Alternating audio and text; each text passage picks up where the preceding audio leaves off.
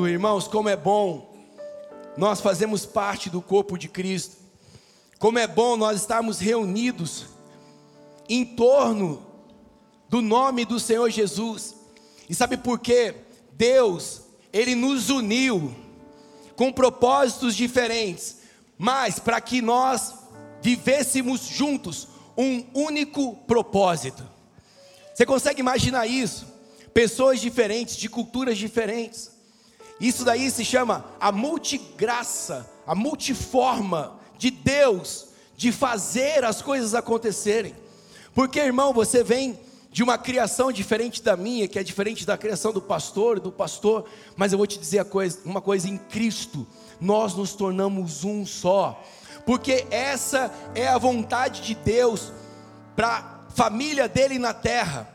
Irmão, Deus une pessoas? Não, Deus une propósitos. Para quê? Deus une propósitos para um propósito específico. Pastor, qual é o propósito de Deus em comum? Estabelecer a igreja dele na terra. Irmão, o propósito de Deus é que nós, como corpo, venhamos a estabelecer o governo de Jesus através da igreja. Foi por isso que você se conectou a Jesus, foi por isso que você se conectou aos irmãos, porque Deus pega os nossos propósitos individuais e Ele transforma em um único propósito. Sabe qual é o propósito? Nós nos manifestarmos como está escrito em Romanos, no capítulo 8, a palavra de Deus diz ali, que a ardente criatura aguarda com grande expectativa a manifestação dos filhos de... Sabe qual é a vontade de Deus para você nessa manhã, meu irmão? É que você entenda que você faz parte de uma família de Deus na terra, que é a igreja do Senhor, onde existem filhos e filhas parecidos com Jesus, que estabelecem o governo dele. Quantos creem nisso? Nós estamos entendendo, irmãos, através de Jeremias capítulo 32, versículo 39, que ele une propósitos em um único propósito. Deus une propósitos em um único propósito. Você fala, pastor, como isso é possível? 1 Coríntios capítulo 12, versículo 6, diz assim que há diversas maneiras de atuação, mas é o mesmo Deus que efetua tudo em todos. Irmãos, Deus nos conecta no Espírito. Filipenses capítulo 2, versículo 13 diz, porque é Deus quem efetua em nós tanto o querer quanto o efetuar. Porque, irmão, apesar de você ter vindo de uma convivência diferente do que você tem hoje, Deus nos conecta no Espírito, e é por isso que o texto de Jeremias diz que nós teríamos um único coração. Sabe o que é isso? É ter uma só forma de pensar, é ter uma só forma de se conduzir, é ter um único entendimento. Irmão, deixa eu te dizer uma coisa, não existe a sua opinião, a minha opinião, o que prevalece é a opinião divina. Por quê, pastor? Porque Deus não tem uma opinião sobre algo, Deus criou algo. Deus não tem uma opinião sobre as coisas, Deus criou todas as coisas. Do que eu estou dizendo? Meu irmão, não existe o seu propósito individual, o meu propósito individual. Existem os nossos propósitos, para que eles se conectem ao propósito divino, e você vai entender isso através dessa palavra. Você vai entender que a vontade de Deus é que nós estejamos tão unidos, a ponto das pessoas olharem e não saberem distinguir ao certo de que família você veio originalmente. Ou seja, uma só família na terra. A Bíblia fala em Jeremias capítulo 32 que Ele nos daria um só coração. A Bíblia fala que Ele nos daria um só caminho. E o que é isso? Caminho fala de conduta. Sabe quando nós vamos realmente ser um único povo? Quando a conduta de todos aqui for coerente com a conduta de Cristo. Olha, os irmãos do primeiro culto estavam mais pentecostal do que vocês. Eu posso contar com o coração de vocês aqui? A gente acabou de cantar com todo o coração, com toda a força que há em mim, amém? Irmão, uma conduta, um caminho diz respeito a você andar pelas ruas e as pessoas não terem como desassociar Cristo de você. Sabe, Pedro, ali no último momento que Jesus estava sendo açoitado, na noite anterior da sua crucificação, algumas pessoas chegaram para ele e disseram assim: olha, você conhece esse homem? E a palavra de Deus diz que na primeira vez Pedro negou: eu nunca ouvi falar dele, eu não conheço ele. E aí houve uma segunda vez que chegaram para ele e falaram assim: não, você é um dos discípulos de Jesus. E Pedro nega pela segunda vez. Agora, a terceira vez é incrível, porque a terceira pessoa que chega para Pedro e fala, vira para ele e fala assim: Pedro, você com certeza andou com Jesus. Sabe por quê? A forma que você fala, como você se comporta, denuncia que você estava com Ele. Sabe quando você vai viver o propósito eterno de Deus na terra? Quando a sua conduta denunciar Cristo e não o mundo. Sabe quando você vai viver o propósito de Deus na terra? Quando você entender que não é a sua vontade, não é o seu querer, mas é o querer de Deus, meu irmão. E para isso, nós precisamos de aperfeiçoamento.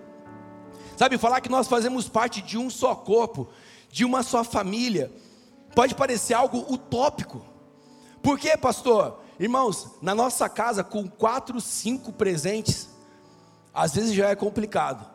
Imagina com 500.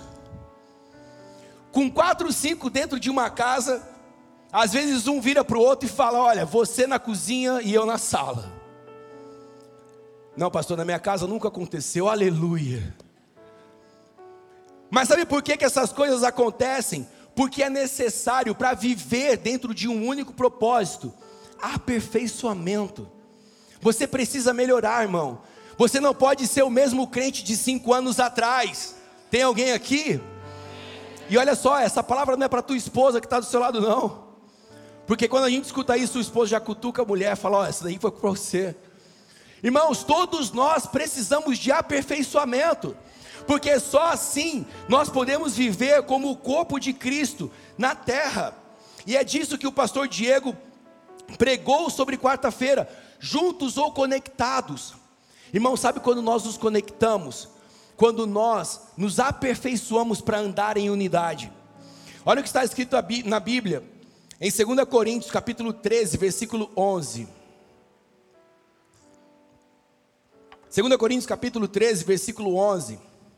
Diz assim: sem mais, irmãos, despeço-me de vocês. Agora, procurem aperfeiçoar-se, exortem-se mutuamente, tenham um só pensamento. Irmãos, distribuiu todinho na porta hoje?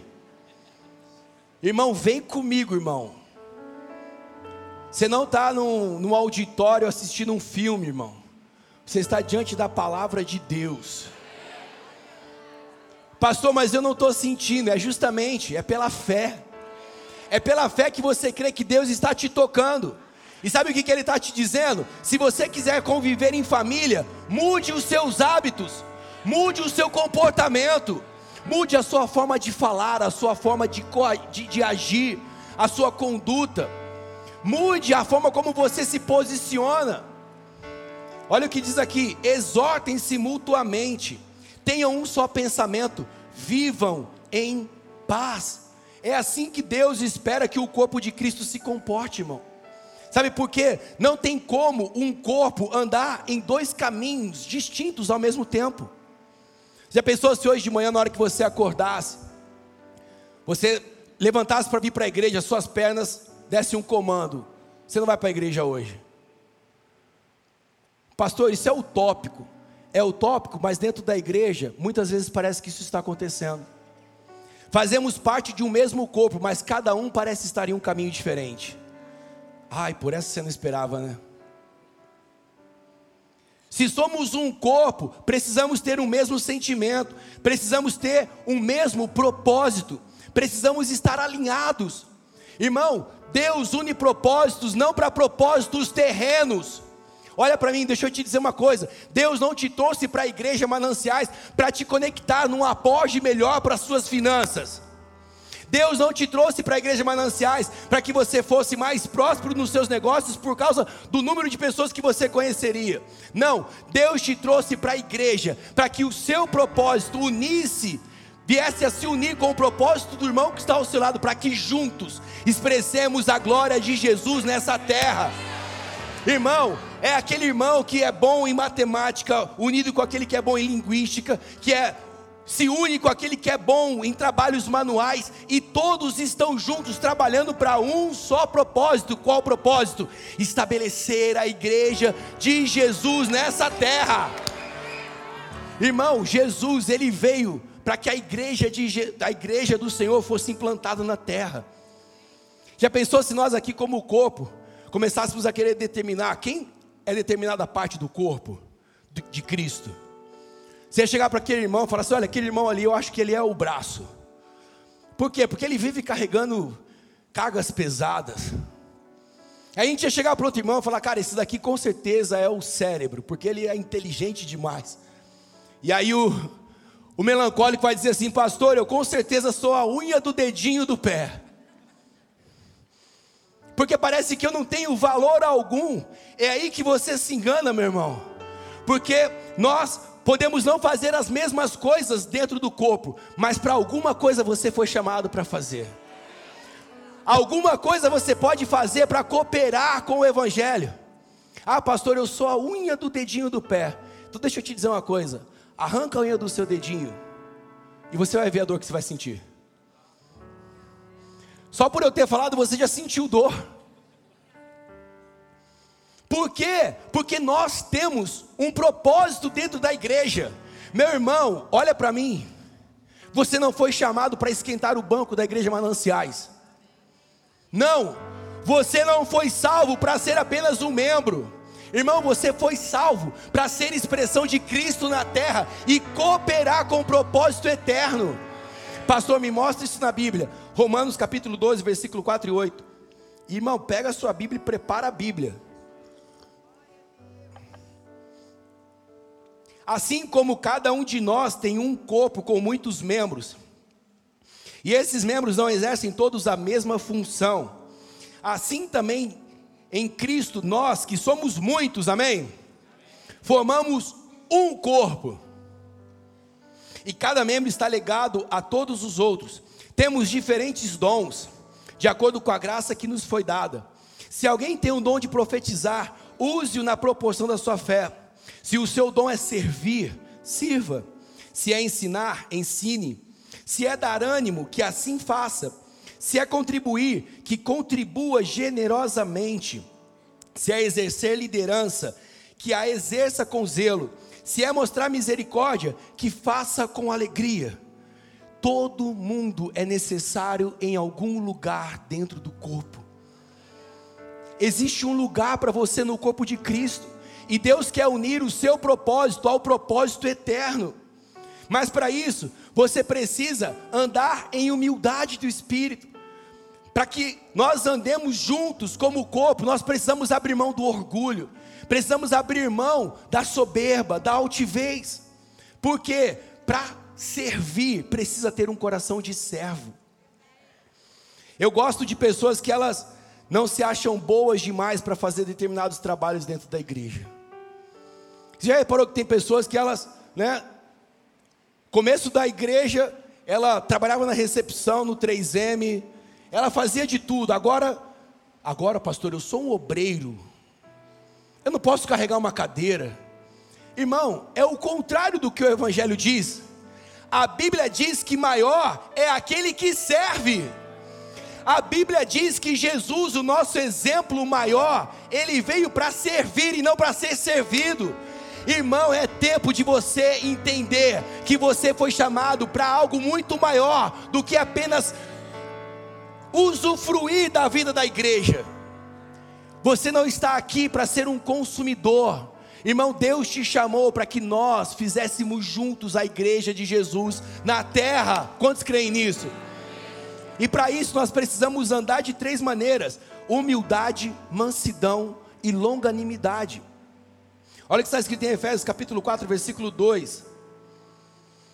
Efésios capítulo 4, versículo 2. Paulo está dizendo: vocês querem ser corpo de Cristo? Amém? Andem com toda humildade, mansidão, longanimidade, suportando-vos uns aos outros em amor. Ah, pastor, isso eu estou fazendo. Tem uns irmãos que está difícil suportar, mas eu estou conseguindo. Não, irmãos, é dar suporte. É você dar suporte ao seu irmão. É engraçado daqui de cima, né, pregando, né, porque um fica cutucando o outro, né. Um bate no irmão da frente, bate no irmão de trás. Irmão, sabe o que nós andarmos em humildade? Humildade, de acordo com o dicionário Strong, no grego, significa ter uma opinião humilde de si mesmo. Senso profundo, olha isso, de insignificância. É diferente do que o mundo tem pregado. Irmãos, o mundo prega o contrário disso. O diabo prega o contrário.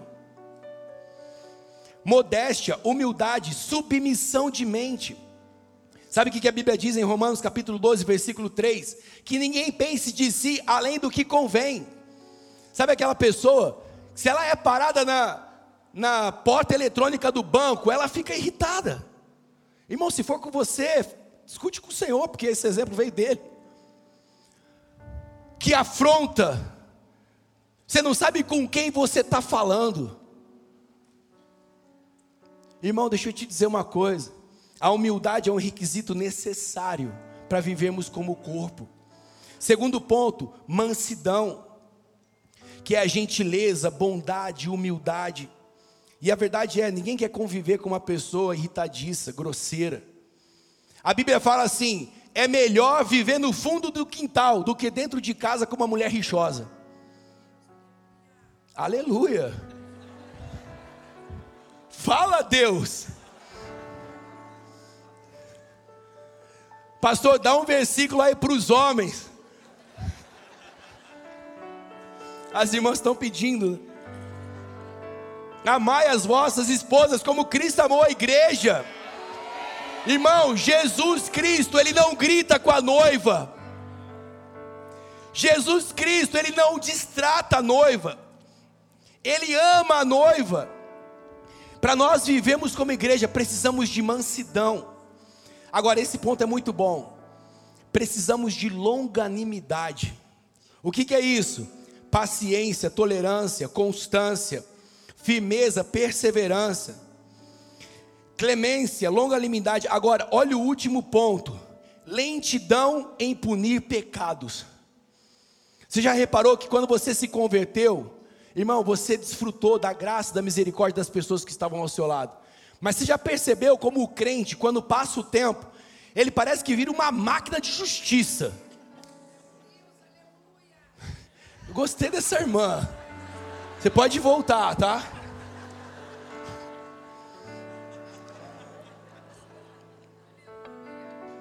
Sabe, o irmão peca, você fala: Senhor, vem com a tua justiça sobre ele.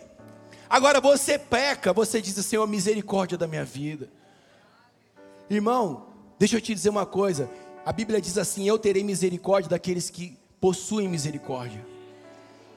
Sabe, você precisa ter longanimidade, ou seja, você precisa aumentar o seu pavio.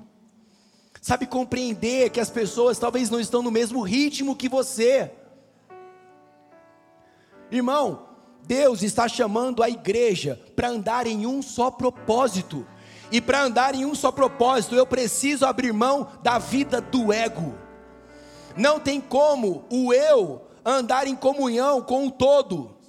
É impossível você viver a vida do eu, a vida do ego, e viver o propósito eterno. Quem não abre mão do seu propósito pessoal não pode viver para o propósito eterno. Sabe por quê? Porque sozinho você não pode ser igreja, irmão.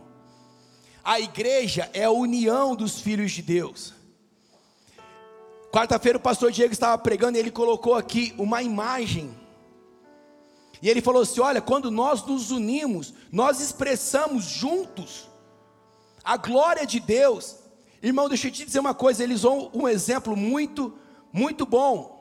Ele falou assim: eu quero ver você conseguir manter 12 horas a atmosfera de um lugar como nós mantemos juntos nas 12 horas de adoração. Impossível. Eu quero ver na sua casa, você que diz assim: não, eu posso congregar em casa, eu posso ser igreja em casa. Me diz na Bíblia onde isso está escrito. Hebreus capítulo 10, versículo 25. Bom, o apóstolo Paulo eu não sei, né? Mas quase que eu... Porque não se sabe ao certo quem escreveu o livro de Hebreus. Agora, o autor de Hebreus diz: não deixem de congregar como alguns têm feito. Deixa eu te dizer uma coisa, eu duvido na sua casa você ter um profeta particular. A não ser que você queira contratar um, mas aí, irmão, vai ser manipulação da presença. Eu duvido na sua casa você ter pastor, você ter músico, você ter adorador, você ter pessoas para cuidar de crianças dedicadas àquele ministério. Eu duvido você ter pessoas dedicadas no ministério de adolescentes, ministério de jovens. Irmão, não tem como ser igreja sozinho. Se você quer ser igreja, você precisa entender que nós andamos juntos. Nós andamos num só caminho. Pastor, mas aí eu vou ter que me anular. E Jesus fez o que por você?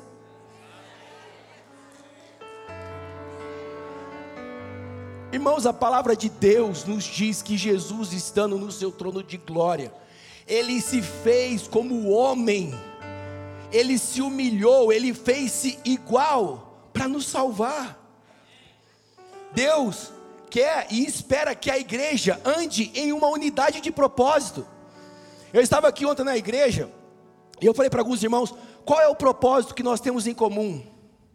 E aí o irmão falou assim: o propósito é nós crescermos, o propósito é nós avançarmos. Você vê que a resposta está sempre voltada para o espelho, para o eu. Irmão, o propósito é estabelecer a igreja de Jesus como os primeiros discípulos estabeleceram. Eles tinham tudo em comum, eles perseveraram unânimes na fé. Irmão, o propósito é você se inserir na vida da igreja, até a igreja ser a sua casa e a casa ser a igreja. Sabe, Deus tem falado muito comigo. Depois do nascimento da minha filha Nicole, vocês sabem, eu todas as vezes trago um exemplo da minha casa, e é porque realmente tem sido muito poderoso. Esses 4 meses que eu tenho desfrutado dessa alegria imensa, né, de ser pai. Primeiro dia dos pais foi semana passada. E sabe uma coisa que me marcou, irmãos, no nascimento da Nicole? Isso daí vai para aquele que quer viver o seu propósito individual. Ai, recebe. Irmãos, a minha filha nasceu. E eu vou te dizer uma coisa: antes de estar aqui na Mananciais, era uma benção, eu pregava, eu viajava, eu ministrava, mas eu sentia a necessidade de congregar, de ter uma família, de ter um povo, de ter para onde voltar, de ter raiz. Eu me lembro quando eu vim para o Rio de Janeiro, o primeiro versículo que eu encontrei foi em Isaías, ele dizendo assim: orai pela paz da cidade para a qual eu vos deportei, porque a paz dessa cidade será a tua paz. E eu entendi que Deus queria me conectar aqui num corpo, e eu encontrei a Mananciais. Irmãos, a minha filha, 4 meses nasceu. Sabe o que aconteceu? Eu passei mais de 30 dias chegando na igreja e saindo com um presente para Nicole. 2, 3, 4 presentes, pessoas distintas. Irmãos, a menina em 4 meses tem mais coisas do que eu tive a minha vida inteira. Agora você fala assim: pastor, então o presente foi uma bênção. Não, irmão. A carta que vinha com o presente que foi uma grande bênção. Você sabe por quê? Em muitas cartas estava escrito assim: que Deus cuide da sua filha como você cuida dos nossos.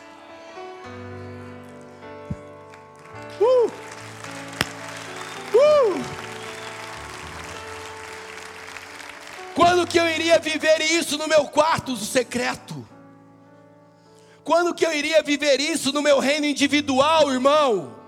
Quando que eu iria viver isso se eu tivesse continuado com a vida que eu estava vindo? Irmão, nós precisamos entender que devemos viver de propósito para o propósito. Sabe o que é viver de propósito para o propósito? é você se vincular à vida da igreja. Fala para a pessoa que está do seu lado, fala assim: viver de propósito. Isso agora só quem está vivo. Fala assim: viver de propósito. Para o propósito é se vincular à igreja.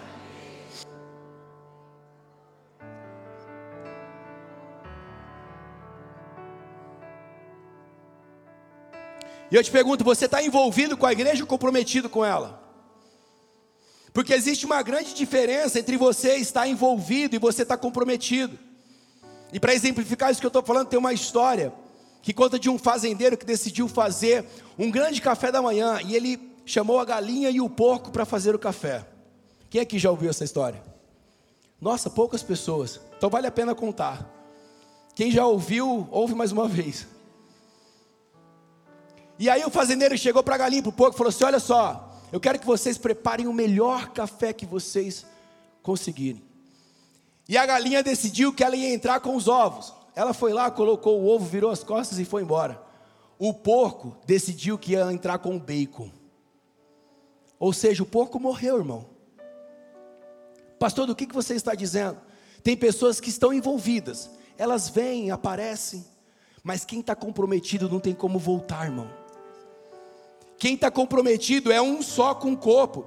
Pastor, como é que eu faço para me comprometer com a igreja? Sirva nas escalas, esteja presente nos cursos, faça o curso de maturidade, faça os cursos que a igreja propõe para você.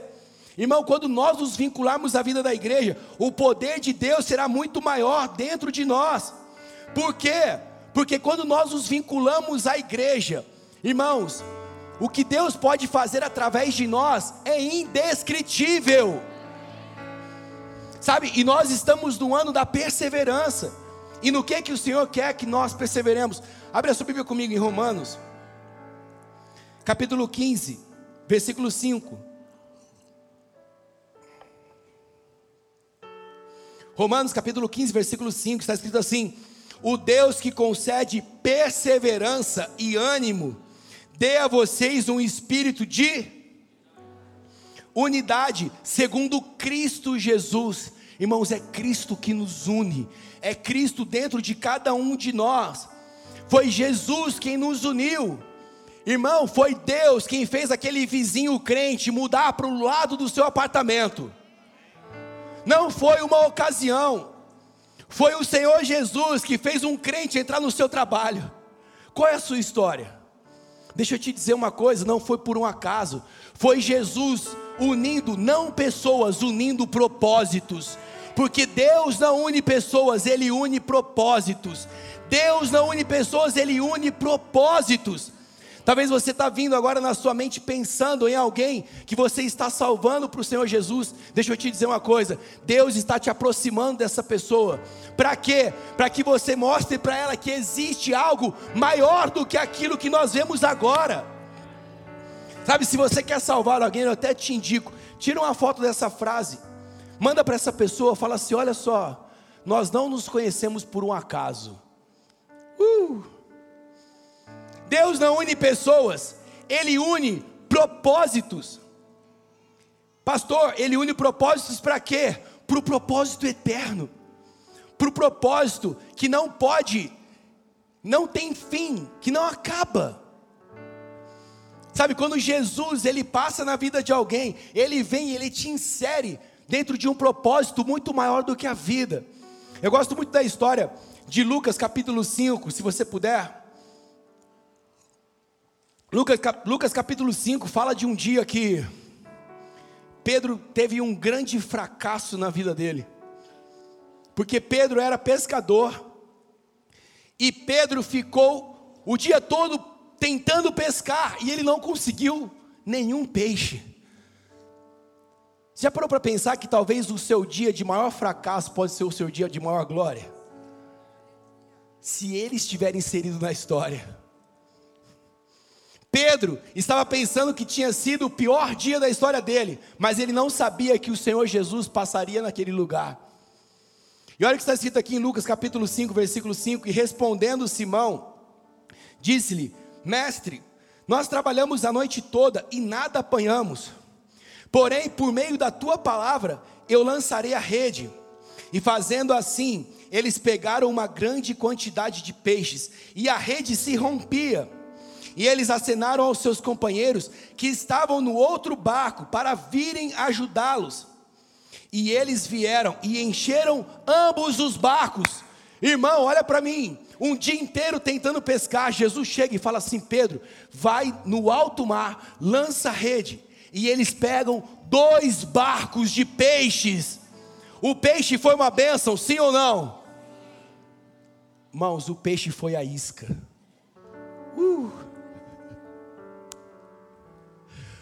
O peixe foi apenas a isca. Pedro, Tiago, João, eles olham para aquela pescaria, 2 barcos afundando de tantos peixes. Mas, irmão, eu acredito que o coração deles borbulhava dizendo: quem é esse que nos deu essa direção? Se ele fez isso com peixe, o que ele pode fazer com outras coisas? Irmão, o peixe foi apenas a isca que Deus usou para levar Pedro para um propósito eterno. Que é a prova disso, logo depois na passagem, Jesus chega e fala assim: agora, deixa tudo e me segue. E a Bíblia diz que imediatamente eles, deixando os barcos, seguiram Jesus. Sabe por quê? O peixe foi apenas para dizer: viva o propósito eterno e nada vai faltar a você.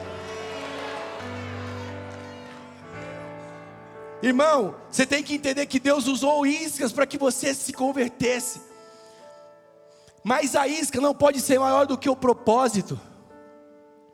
Eu estava falando para os irmãos, há 16 anos atrás, sou péssimo com datas, mas há um bom tempo atrás, eu tive uma oportunidade de começar a ministrar pelo estado de São Paulo. Eu me tornei pastor numa igreja ali em São Paulo e liderava um grupo de jovens muito grande.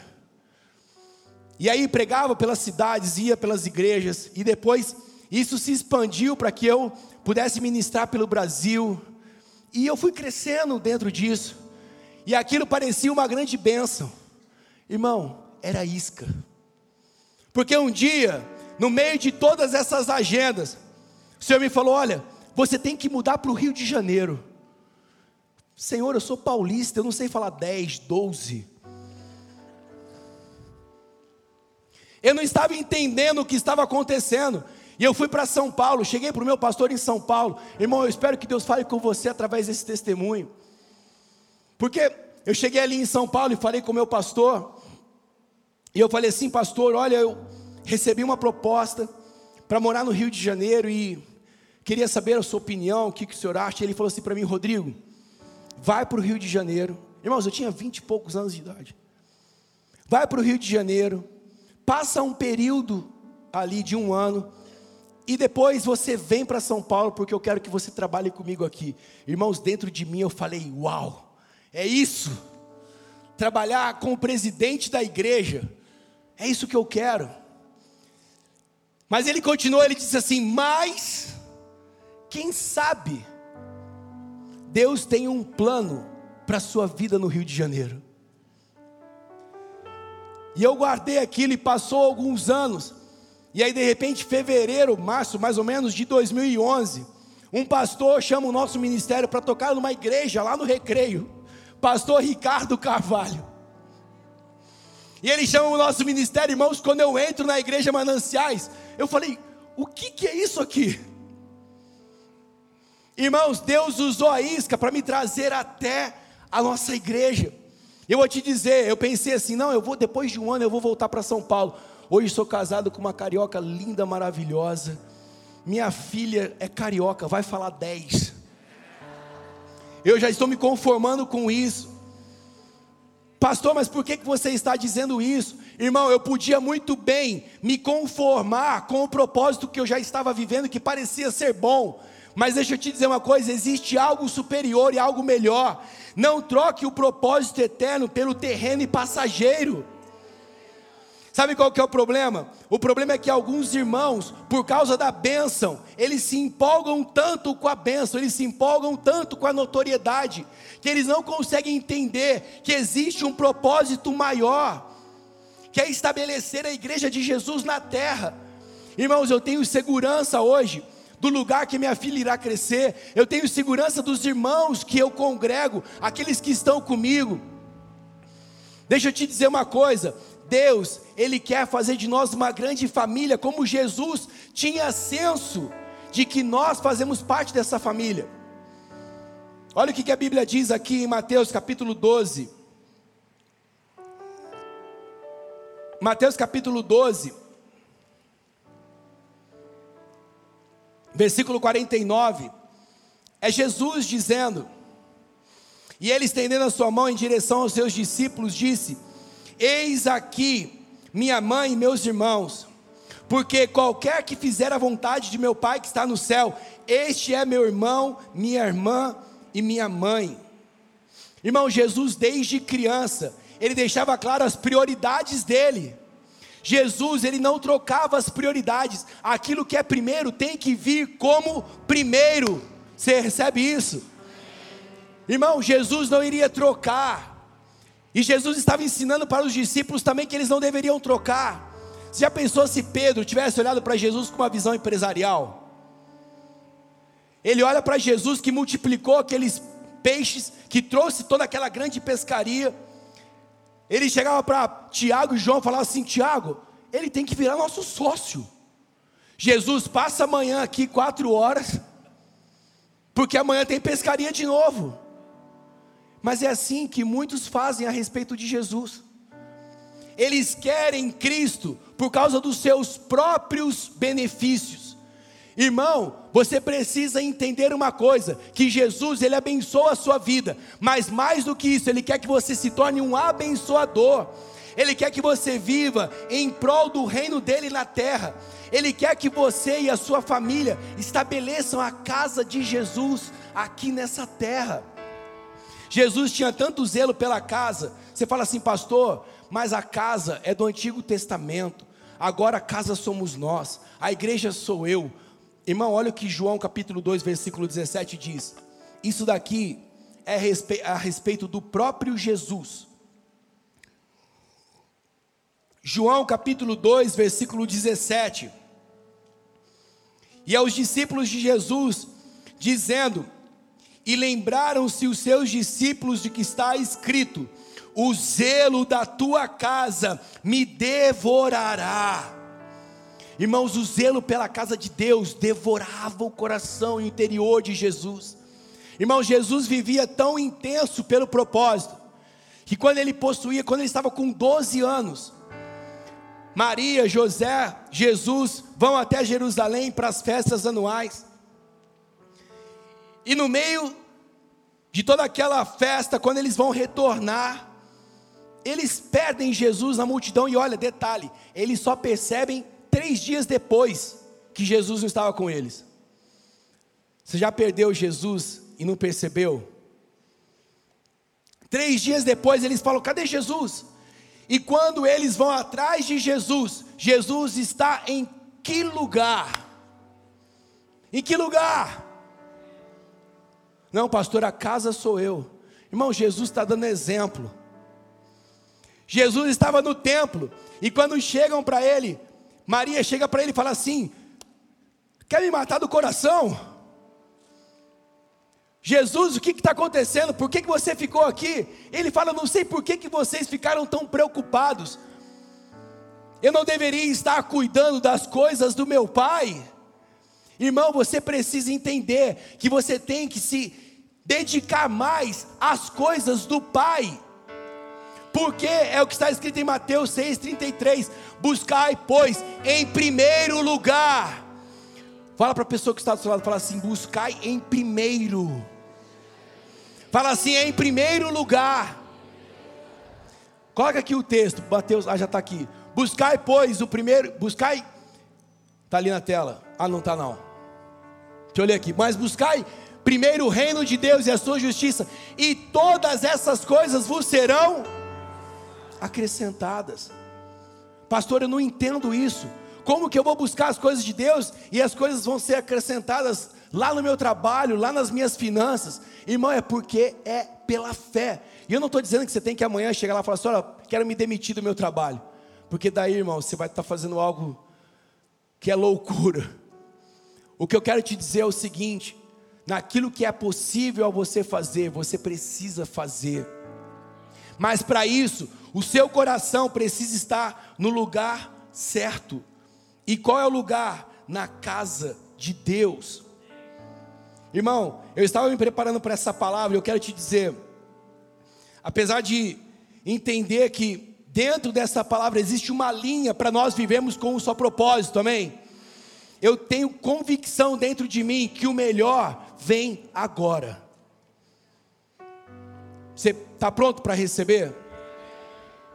Porque eu estava há 2 semanas orando por essa palavra e buscando ao Senhor para que nós recebêssemos um alimento divino. E agora pega essa, meu irmão. Eu estou lá de madrugada orando e falando: Senhor, fala comigo.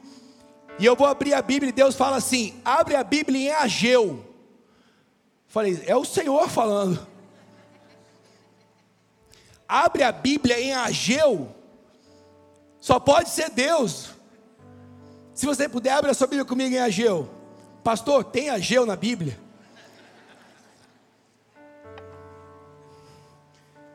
Tem Ageu na Bíblia? Irmão, tem Ageu, e agora vai vir como um tiro no seu coração. Deus une propósitos para um único propósito: estabelecer a igreja dele na terra, amém?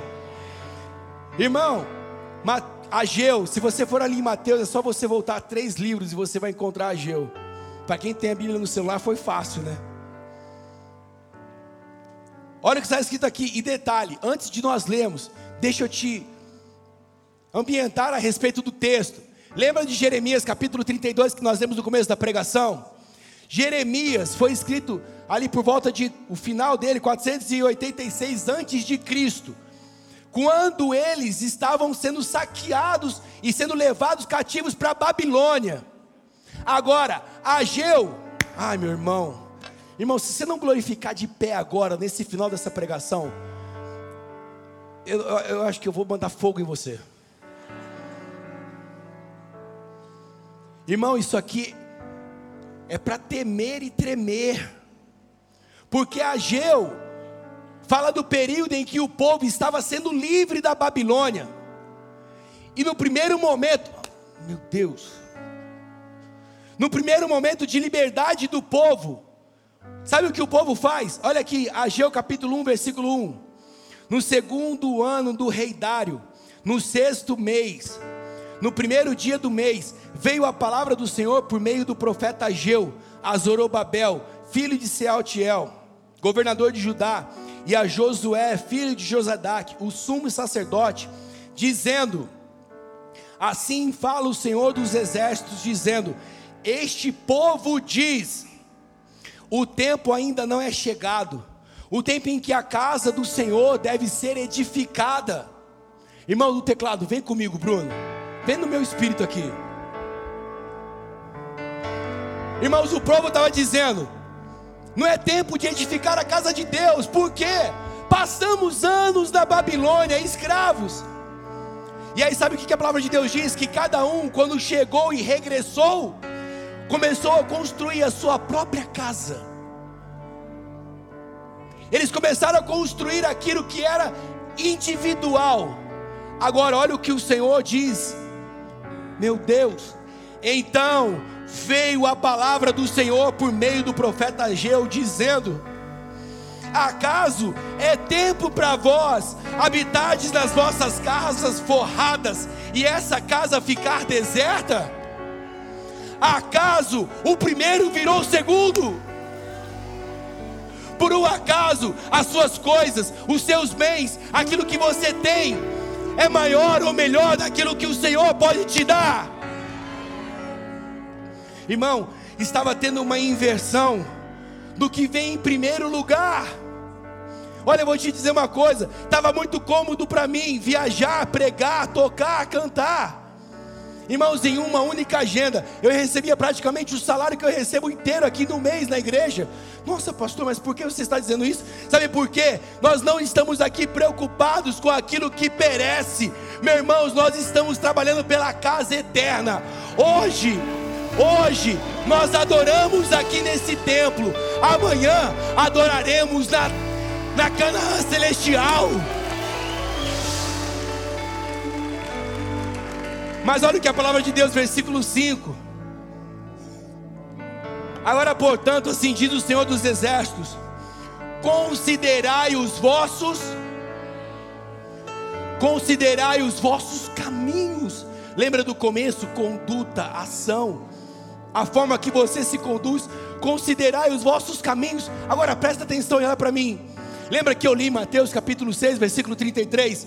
Buscai, pois, em primeiro lugar o reino de Deus e a sua justiça. Irmão, quando eu cheguei aqui no Rio de Janeiro, como o pastor Diego conta, irmão, nós chegamos com uma mala de roupa. Onde eu vou morar? O Senhor sabe. Irmão, buscar em primeiro lugar e as outras coisas são acrescentadas. Mas o inverso também acontece, tá? Agora ficou sério, né? Porque olha o que está escrito aqui, meu irmão. E não é possível que você não esteja sentindo Deus falando com você. Agora, portanto, assim diz o Senhor dos Exércitos: considerai os vossos caminhos. Tendes semeado muito e recolhido pouco. Vós comeis, mas não tendes o suficiente. Bebeis, mas não estáis cheios de bebidas. Vestivos, mas ninguém se aquece. E o que recebe salário, recebe-o para colocá-lo em um saco furado. Assim diz o Senhor dos Exércitos: considerai os vossos caminhos. Deus une propósitos eternos para um propósito, propósitos individuais para um propósito eterno. Subi ao monte, trazei madeira, ou seja, atitudes práticas. Quais serão as suas atitudes práticas em relação a essa palavra, nessa semana, nesse mês, no próximo ano? E edificai a casa do Senhor, e me agradarei nisso, e serei glorificado, diz o Senhor. Vós esperaste o muito, e eis que veio a ser pouco. E quando trouxestes para casa, eu dissipei como um sopro. Por quê? Disse o Senhor dos Exércitos: por causa da minha casa que está deserta, e cada homem corre à sua própria casa. Cada homem corre segundo a sua própria casa. Irmãos, eu contei aqui, na última quarta-feira que eu preguei, minha filha nasceu no sábado à noite. Eu estava desesperado, querendo vir ao culto no domingo. E aí as pessoas me disseram assim: mas por que isso? E eu precisava vir ao culto do domingo para exaltar, glorificar a Deus, dizer: Senhor, obrigado, porque se eu a tenho, é porque o Senhor está comigo. Porque se não fosse o Senhor, eu não estaria aqui, não conheceria a igreja, não conheceria minha esposa, não teria minha filha. Só que olha que interessante, na hora que eu estava vindo para a igreja, eu recebi uma ligação, e me disseram assim: ô pastor Rodrigo, você não podia agradecer a Deus na sua casa, não? E eu falei assim: querido, não foi na minha casa que eu conheci Cristo. Não foi na minha casa que eu conheci Cristo, foi na casa do Senhor. Foi a casa do Senhor que mudou a minha vida. Foi a casa do Senhor que mudou a minha história. E é a casa do Senhor que vai fazer os nossos filhos crescerem segundo a vontade de Deus. Considerai os vossos caminhos. Considerai os vossos caminhos.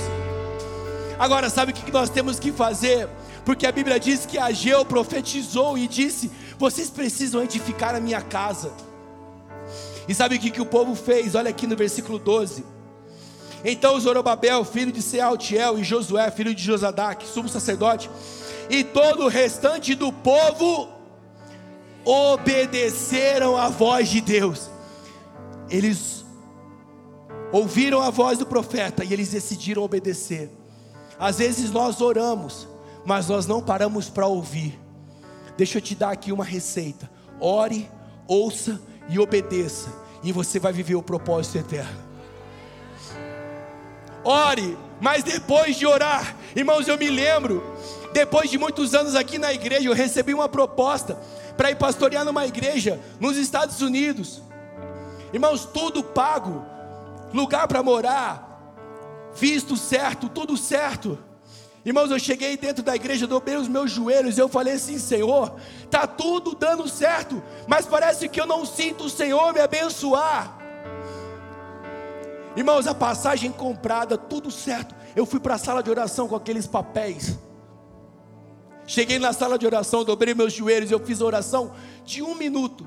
Eu falei assim: Senhor, está tudo certo, mas parece que está tudo errado. Se essa não for a sua vontade, me mostra. Irmãos, encontrei com o Nelson saindo da igreja. Irmãos, o Nelson chegou para o pastor Ricardo, contou para o pastor Ricardo, estou aqui até hoje. Sabe por quê? Orar e ouvir. Orar, ouvir e obedecer. É claro que eu estou resumindo, porque eu vou te dizer, dentro do período existe o tempo da prova. Existe o tempo da prova da vossa fé. Mas eu vou te dizer uma coisa, Romanos capítulo 8 diz, a palavra de Deus nos garante que o presente tempo de tribulação não se compara com a glória que será revelada em nós no futuro. Irmão, não se compara com a glória que será revelada em nós no futuro. E deixa eu te dizer uma coisa. Sabe, as pessoas, elas estão assim, entramos numa nova fase, entramos num novo mover dentro da igreja Mananciais. E eu vou te dizer, é maravilhoso o que Deus está fazendo na nossa igreja. E nós precisamos entrar nesse novo mover, irmãos. Precisamos entrar nesse novo mover. Por quê, pastor? Olha, a família da Amanda, uma parte da família dela mora na Califórnia. Eles vieram visitar a nossa igreja. Irmãos, eles chegaram aqui na rede do Duda. E eles falaram assim: o que é isso? Como tantas pessoas estão vivendo em comunhão, com uma comunhão tão sadia. Nós viramos para ele e falamos: isso daqui é a igreja do Senhor. Eles falaram: nós precisamos de uma igreja assim na Califórnia. Ontem eu estava lá assistindo os nossos cultos online, uma irmã colocando: vem para Portugal. Outros clamando: vem para a França. Irmão, do que eu estou dizendo? Para, olhe e veja o que Deus está fazendo conosco, igreja. Sabe por quê? Os 18, 19 anos que nós temos até agora foram bons.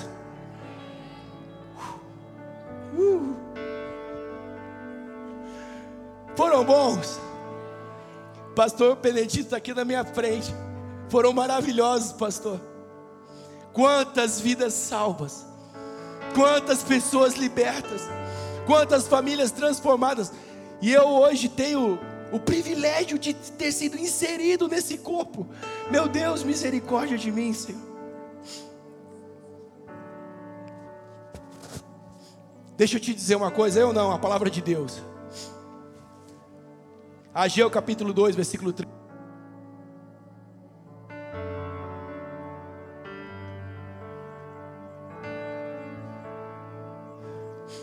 Foi bom até aqui.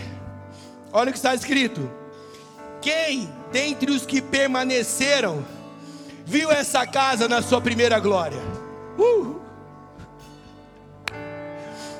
Quem dentre os que permaneceram viram essa casa na sua primeira glória? Muitos aqui viram, pastor Benedito viu. Quem aqui dos que permaneceram viram essa casa na sua primeira glória? E como a vedes agora, isto não é nada aos vossos olhos. Agora, versículo 8.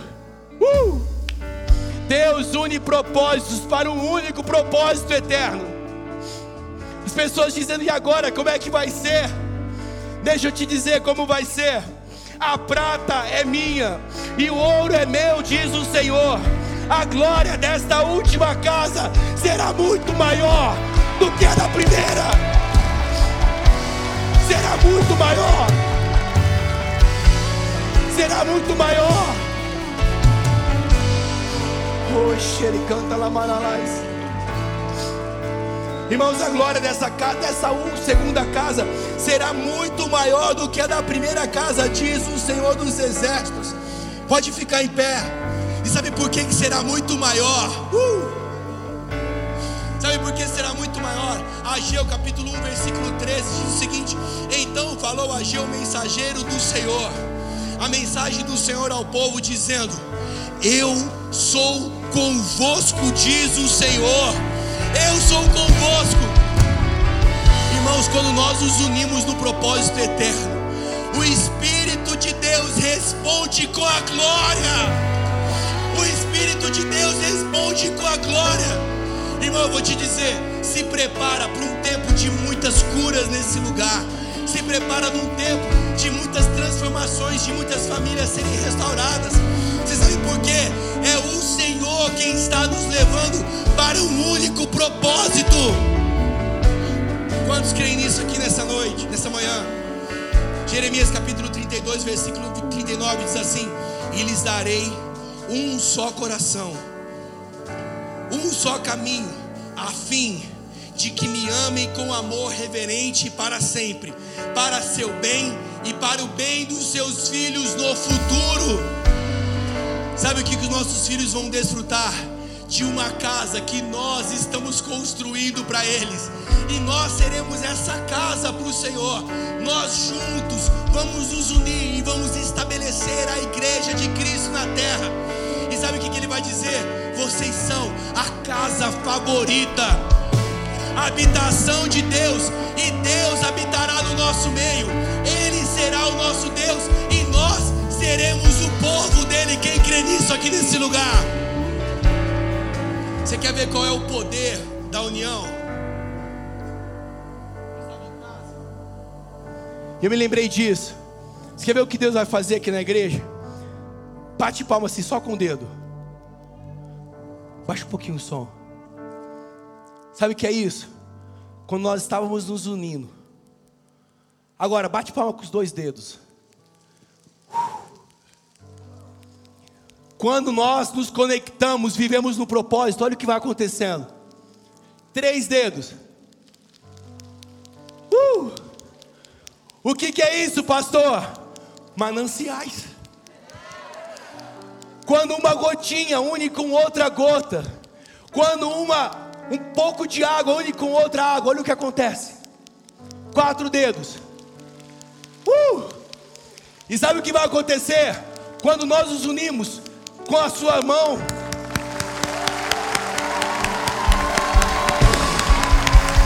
eu quero ser, declare isso, um lugar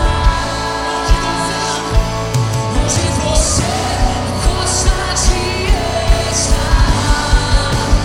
Eu quero ser sua casa favorita. Eu quero ser o seu amor. Se você quer ser esse altar, pega a sua voz ao Senhor e declare: eu quero ser um lugar onde você gosta de estar. Eu quero ser sua casa favorita. Eu quero ser o seu amor. Vamos declarar essa música da cabeça. Declare isso no seu lugar. Diz: encontre em mim, Senhor, encontre em mim. Encontre em mim, ó Deus, algo de valor. Eu quero atrair tua presença. Por tua misericórdia, ó Deus de Israel. Enche-nos, Senhor, enche o templo com tua glória. É isso. Restaura a casa caída de Davi. Para que os povos saibam, para que eles saibam. Para que os povos saibam que há um Deus em Israel, Yeshua. Quero viver. Eu quero ser um lugar onde você gosta de estar. Eu quero ser sua casa favorita. Eu quero ser o seu amor. Com a sua voz, a igreja do Senhor, erga suas mãos ao alto e declare: eu quero ser. Esse é o corpo de Cristo. Todos os domingos, juntos, durante a semana, um orando pelo outro. A casa do Senhor na terra. Eu quero ser. Pela última vez, se você puder, declare: eu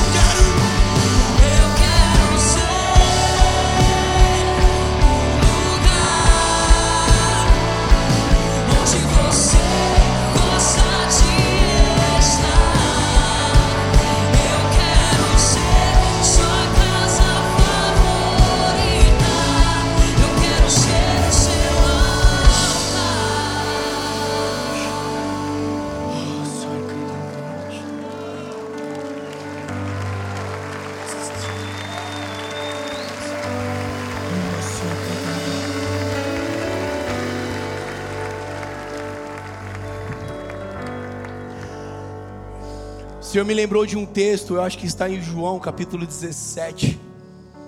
Não sei se o pessoal do 3M puder me ajudar, mas eu quero orar por nós, dentro deste texto. João capítulo 17.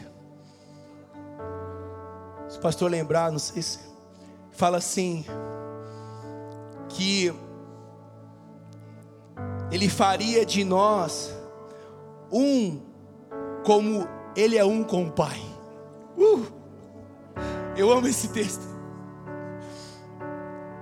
Fala assim: Pai, faz-nos um com os nossos irmãos, assim como eu sou um contigo. Alguém achou aí? Pai, faz-nos um. Ou é 14:26. Irmãos, eu bati na trave, hein? 17:11. Coloca para mim, por favor, 17. É o 17, então foi gol, irmãos. Não foi trave, não. E agora eu não estou mais no mundo, mas eles estão. E eu vou para ti. Pai Santo, guarda em teu próprio nome aqueles que tu me deste, para que eles sejam um, assim como nós somos um. E eu quero orar nesse lugar agora, para nós encerrarmos essa pregação. Senhor, faz-nos um.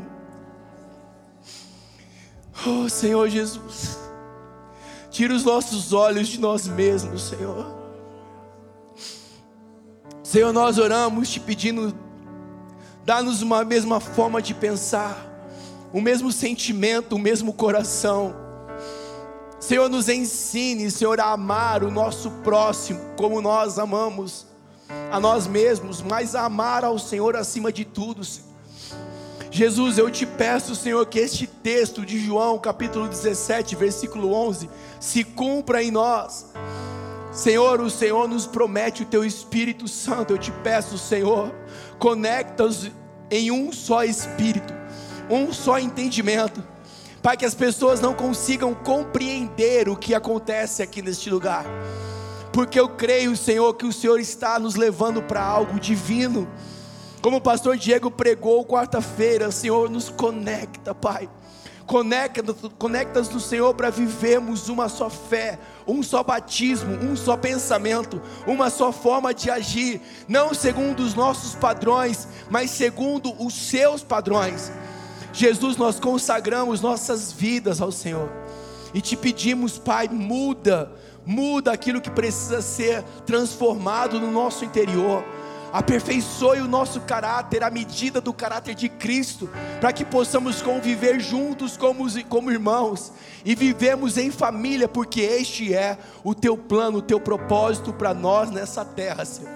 Pai, declaramos nessa manhã: a glória da segunda casa será maior do que a da primeira.